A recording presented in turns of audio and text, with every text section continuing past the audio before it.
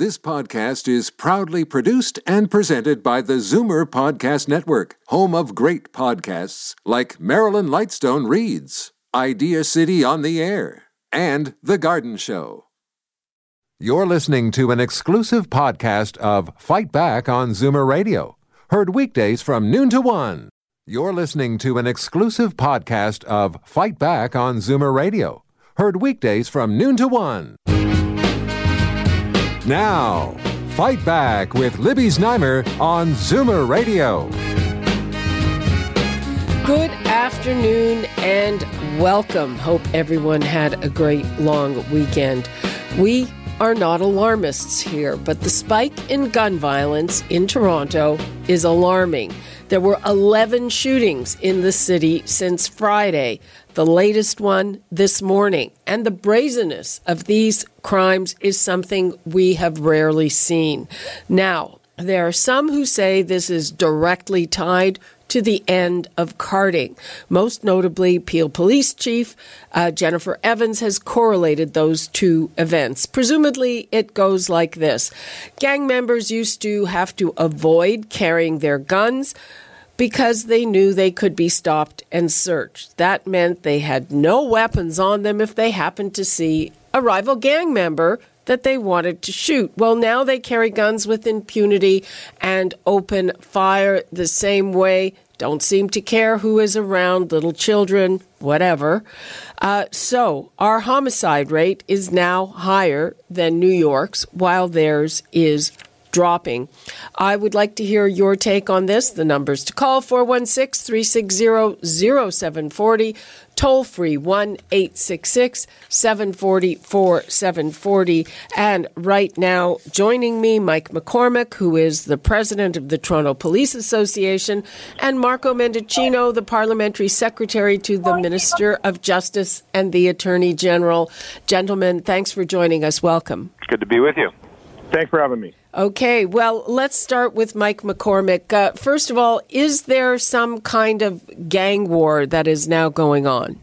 Yeah, there is, and we've seen a steady proliferation of gangs, in Toronto, just like in North America, across the world, and yeah, there is a gang war going on.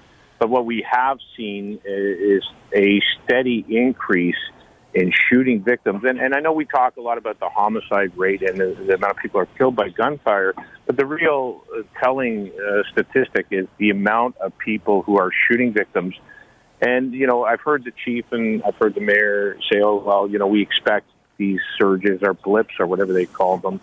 But that's not what we're experiencing here. We've seen a steady increase in shooting victims since 2014, where we had around 242 shooting victims, to last year, where we had 594 shooting victims, and we have the dubious distinction of surpassing that number this year. So is this the new norm? And that's the concern that we have. Okay, just before we move on to Mr. Mendicino, though, what can you tell us about this particular incidence of gang war? Because that seems to suggest that it might be a surge that might pass. Yeah, but again, the data doesn't support that it's a surge. The data supports that we have seen a steady increase in gun violence since 2014. And when we look at that on the graph, and we look at the numbers jumping from 242 to 400 to 600, almost 600, and now that seems to be the new norm. So we have seen a steady increase over a 4-year period, and it's not tapering off and it's not going down. So it's not just that there's a gang war. We've seen an increase in shooting victims, an increase in gunplay. We've seen a decrease in the size of the police service, a decrease in proactive policing, and all these components, socioeconomic components, different things, gang warfare, all this is having an impact on an increase in violence. We need to do something about it now. Okay, but what can you tell us? Do you know which two gangs are involved, or? No, I mean, we have many gangs in the city of Toronto, and, at different times it's different gangs involved in amounts of gunplay. We just had a Project Patton. Everybody saw that, and we saw over 60 firearms and all these people who were involved in a gang arrested, 1,000 charges, and, a weekend later, we have 11 shootings. Okay, let's bring in Marco Mendicino. And some people say part of the problem is that these guys get arrested and then they get bail pretty easily, even if a gun was involved, and they're back out on the street creating mayhem and hurting people. Well, first let me begin by thanking Mike for being on the show and for all of the work that his members and the Chiefs members do on the police force. It's because of their hard work that we actually live in generally a safe community, safe city, safe country, where we see rates that have gone down across the spectrum, except for gun violence. And Mike is right that at least nationally, since 2013, we've seen that gun violence has gone up about 30%. And everybody's watching, the recent spike in Toronto with a lot of concern. These are not just big aggregate numbers. I mean, for me as a Toronto area MP that represents the riding of Eglinton Lawrence, where Lawrence Heights is located, I'm in that community every day. I was there this morning, and you speak to the mothers and the fathers, and you speak to the people that live in the community, and it's deeply concerning to see that innocent people, are losing their lives, and we've got to do something about it. So, look. Again, from the federal point of view, here's what we're doing. Minister Ralph Goodale recently held a national summit on how to tackle gun violence. Mayor Tory was there. That's a good thing. They have an excellent rapport. They speak regularly. I'm very encouraged to hear that they'll be speaking at some point in the very near future. In addition to that summit, where we got a lot of ideas flowing about how to reduce gun violence, we are going to invest $327.6 million. My sincere hope, again, as a local Toronto MP, that a lot of that resourcing is going to come back to flow into the Toronto Police Services so that they get the resources that they need to tackle the gun violence. In addition to that, Bill C-71, which is precisely targeted at reducing gun violence in two critical ways. One, by enhancing background checks, and two, by standardizing record-keeping at the vendor level, at the retail level, which has been supported by many of Mike's colleagues right across the country who work in the Toronto Police Services. The Canadian Chiefs support it. You've got to see that the legislation goes hand in glove with sufficient resourcing, which the federal government is committed to providing at the local level. But if you take one step back from that, we can't just rely on the criminal law to prevent gun crime. You also have to take a look at national strategies when it comes to reducing poverty and homelessness, and that's something that our federal government is also committed to doing. Yeah, so there's no one silver bullet. It's got to be a comprehensive approach. We agree there's no silver bullet, but there are those who say that by toughening up bail conditions, that would be something that could be done quickly and that would be a big help. Do you agree with that? Well, let me clarify that, again, under the Criminal Code, which is a federal piece of legislation, that there are already reverse onus provisions if the person is charged with an offense that involves a gun, a firearm. And so there is already an appropriate burden placed on the individual who has alleged to have committed some crime that involves gun violence. But ultimately, those decisions are taken by the prosecutor and the parties that are involved at the bail stage. I'm a former federal prosecutor. I spent a lot of my early part of my career working at Old City Hall, where these charges would come in routinely. So there needs to be good judgment. There needs to be, a set of policy guidelines which are in place, which are done in conjunction with the provincial crown attorneys as well. So that's just one aspect. You can't just rely on the criminal law, though, and this is the point that I made towards the tail end of my answer to you. Okay. Mike McCormick, is that one possible solution, making it tougher to get bail, and what needs to happen for that to happen?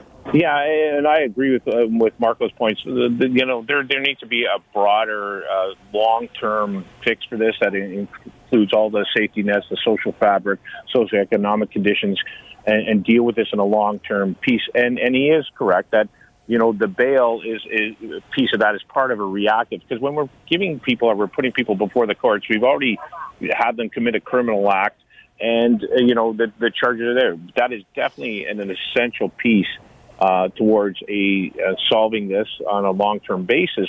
But for me, as an intern and being somebody who worked in policing my entire life, the last 30 years, working in high-risk communities, we have to do, from a triage perspective, it's great to be talking about, increasing, like I say, the socioeconomic base to keep people, give people challenges, give people opportunity and stuff like that. That's going to take a little bit of time, and that's work that always needs to be done. But right now, when we're experiencing this amount of gunplay and stuff, we have to look at what is the core. It's like walking into an operating room, then people are looking at a scratch in your arm, but your leg's missing. Like, let's deal with the immediacy of what's going on now. And that's the gunfire. And why are these people who are using guns feel so comfortable to walk around with these guns and to use them? And to your point earlier, that's exactly what is happening. People are carrying guns, and they're carrying them all over the place. They run into each other in public, open areas, and they just exchange gunfire like it's the Old West or something. Is the problem then carding? Do we need to bring back some form of carding? Well, you know what? I think the carding argument is over, and anybody in law enforcement, where we can sit here and say, I can give you examples of how, that type of street check or whatever intelligence gathering was useful in solving investigations or all kinds of stuff. But again, what we've heard is the community has said, look, it's too invasive, it's too corrosive around the relationship between the police and the community, and we don't want to see it. So that's great. The politicians, everybody said, okay, we're going to get rid of this.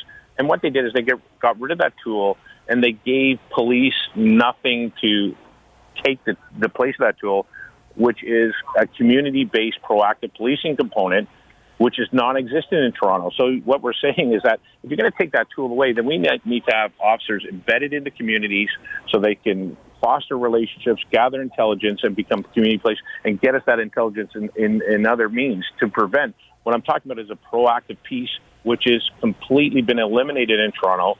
And it's no surprise that we have this amount of shootings. If somebody's worked at a high-risk community, having police presence, having visible police officers, having that intelligence, there's no replacement for it. And when you don't have it, you have an environment like this where my members are telling me, Mike, they laugh about the amount of gunplay that's going on that is so ridiculous because the media, you're reporting on, the people who are murdered. We have, as I said, when we talked about the shooting victims, 594 last year, almost 600. Oh, it'll be over 600 this year.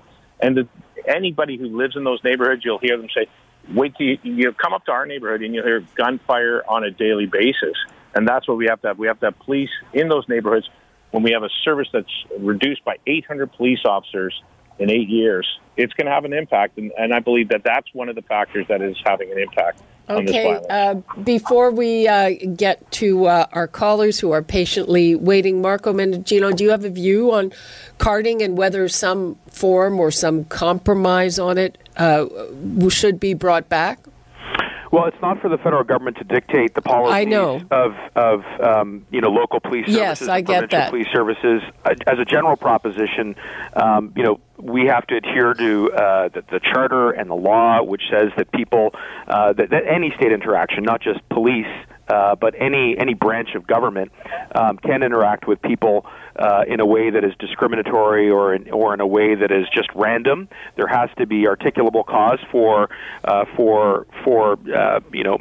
police to engage, but that doesn't mean that people are completely insulated from otherwise positive interactions between police who are going about their duty and their job and trying to keep the community safe. So obviously, in that issue, there needs to be an ongoing constructive dialogue so that we can keep our community safe, so that people can enjoy their right to be otherwise free from any state intervention, and we want to continue to have that dialogue. But in the meantime, I just come back to the central point that in order to solve and tackle gun violence and organized crime, you can't just rely on the criminal law. If you're relying on the criminal law, you're already way downstream, and you're essentially engaging in a reactive way.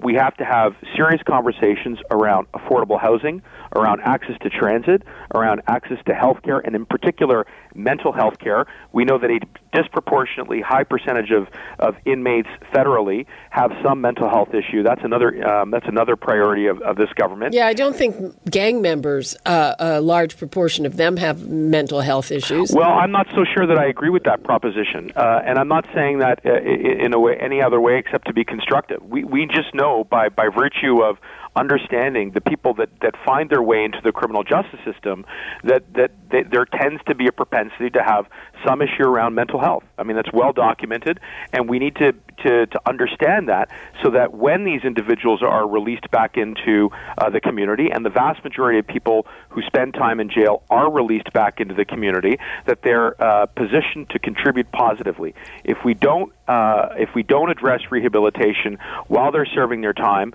for the crimes that they've been justifiably convicted for, then we run the risk of reoffense.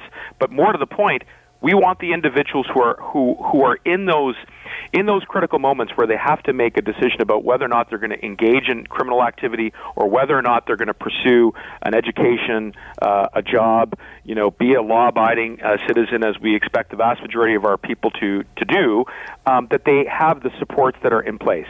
And that is something that this government has been committed to since day one and will continue to be going forward. Okay, well, let's take a couple of calls. We've got Mary in Burlington. Hi, Mary. Hi, how are you today? Fine, how are you? Not bad, thank you. Very interesting topic. Now, I am wondering, whose rights are we protecting, the criminal or the innocent person? I am sick and tired of hearing about these people who have to be given all the protection and consideration. What about the victim who's done nothing? The entire justice system regarding gun and other types of violent crimes must be reviewed intelligently. Mary, I'm gonna put that to our guest callers. Thank you very much for that. So Libby, this, when I hear Marco talking about, the sort of systemic or institutional issues that need to be dealt with, we all agree on that, and that's again a long-term, broader fix.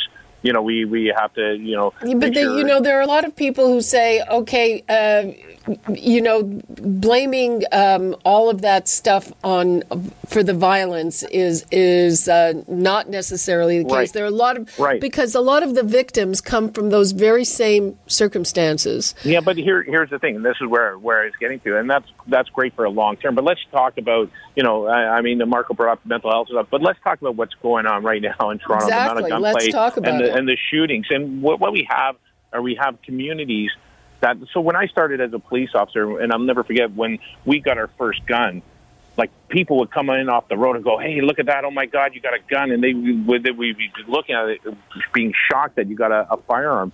When I was just in 51 Division the other day, where they recovered 10 firearms in less than a week, handguns. They have pictures of all the handguns that they've recovered so far this year, and the walls are full of them. When I was a young police officer, people used to settle their disputes with boots and fists.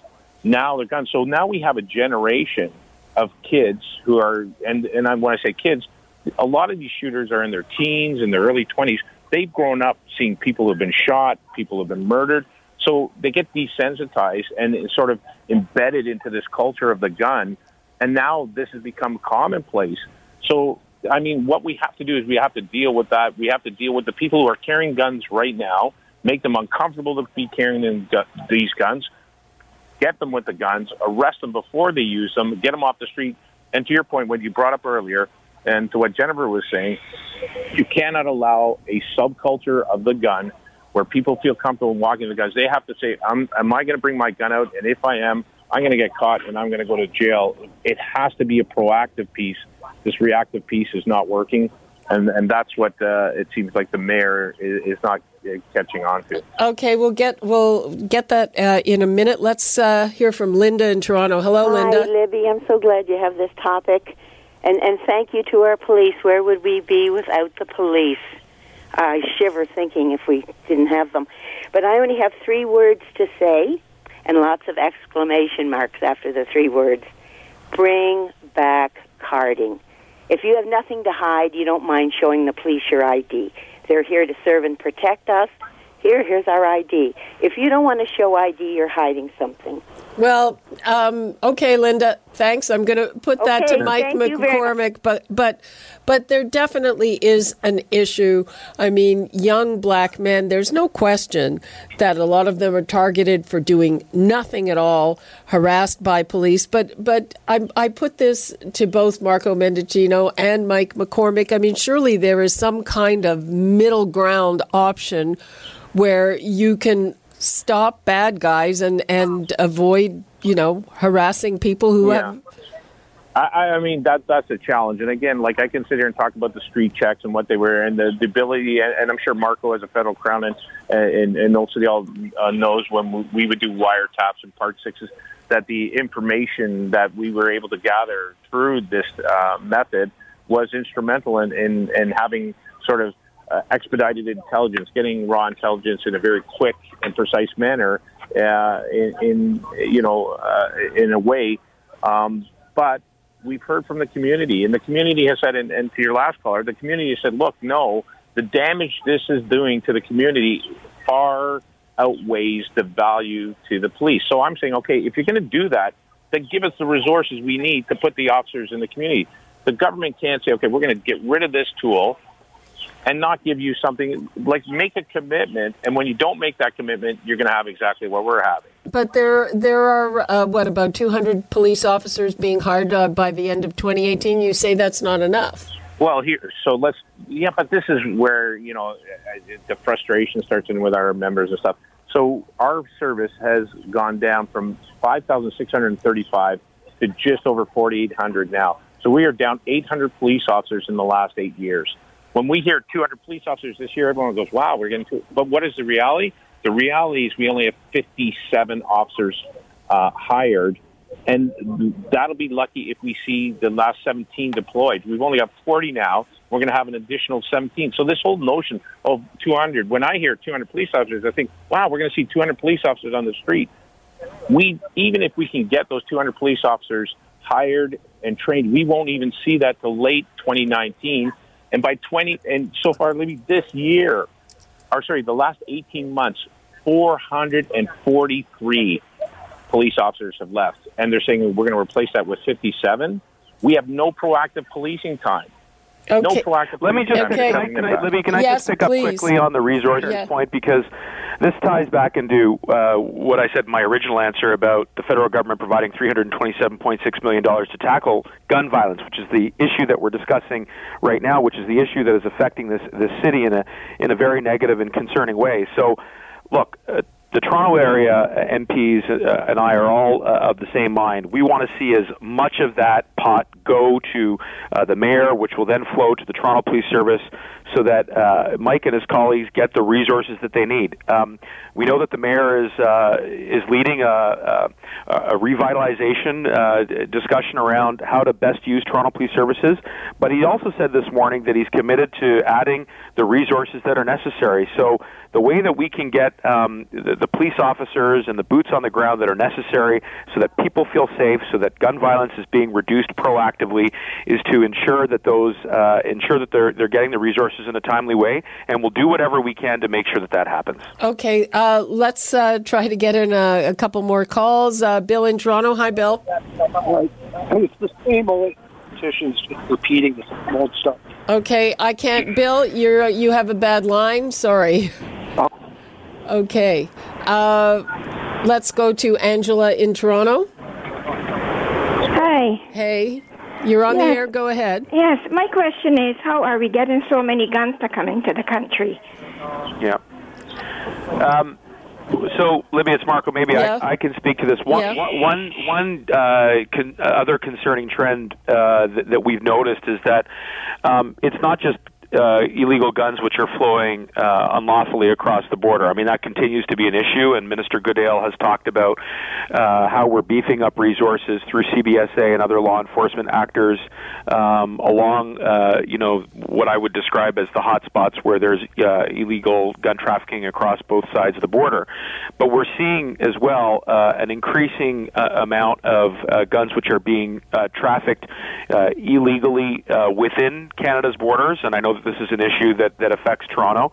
And so this is where Bill C-71 is crucial. The firearms reform law that was just tabled last spring before Parliament rose for the summer recess. And this is an issue that I know that Minister Goodale spoke about at the National Summit. It's an issue that I've been up on my feet to speak about in the House of Commons. It's an issue that I was recently interviewed about when there was a shooting fatality at Playtime Bowling, which is in my riding. And again, another woman shot and killed a little more than 72 hours ago over the weekend in the wee hours in Lawrence Heights. We need more comprehensive background checks. We need to be sure that vendors and retailers are keeping accurate records so that we know which guns which are in lawful possession or lawfully possessed, where that occurs. But then we also need to be sure that within the boundaries that we're appropriately tightening up the transportation of those firearms, because we know that what happens is that in some cases guns are lawfully purchased, but then they're being diverted to organized crime. And we need to be sure that the legislative framework and the policy frameworks are in place to prevent that from happening. And that will provide law enforcement, including police services, with the tools they need to stop that from occurring. That's how we start to choke off the flow of otherwise legal firearms into the hands of organized crime and gangs. And I hope this is something that Mike can get behind, because we need as many people speaking in support of Bill C-71 as possible. And you've already seen the Canadian Chiefs come out in favor of it. There have been a number of other third parties who said that this is good policy, and we're hoping the TPA will be one of those groups that gets behind it as well. Okay. Mike, we have to wrap this up for today. I have a hunch we're going to be revisiting this topic very, very soon. But where are we at? Like, where are we at in tackling with this problem, Mike McCormick? You know what, and I appreciate the role that the federal government and Marco and the government Bill 71 and stuff pushing that forward. We supported the registry, the long gun registry. Those are all great things to be working on, and little pieces of the puzzle that need to be done. But where we are is, I'm tired of the rhetoric around this is the safest city in North America. What I've heard, and I've said this publicly a number of times, it's time to stop going out and giving your condolences and start going in and saying, aren't you glad that we stopped this and prevented it? And until I see an action plan, and that's why I reached out to Premier Ford to have a meeting with the mayor, ourselves, anyone else in police services. And to Marco's point, we got to get people at the table.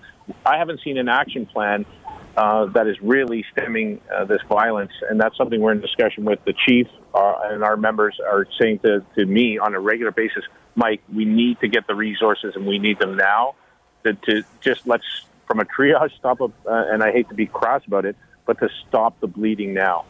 Absolutely. Okay. Thank you so much to Mike McCormick, President of the Toronto Police Association, and Marco Mendicino, Parliamentary Secretary to the Minister of Justice and the Attorney General. Thank you so much. Thanks for having us.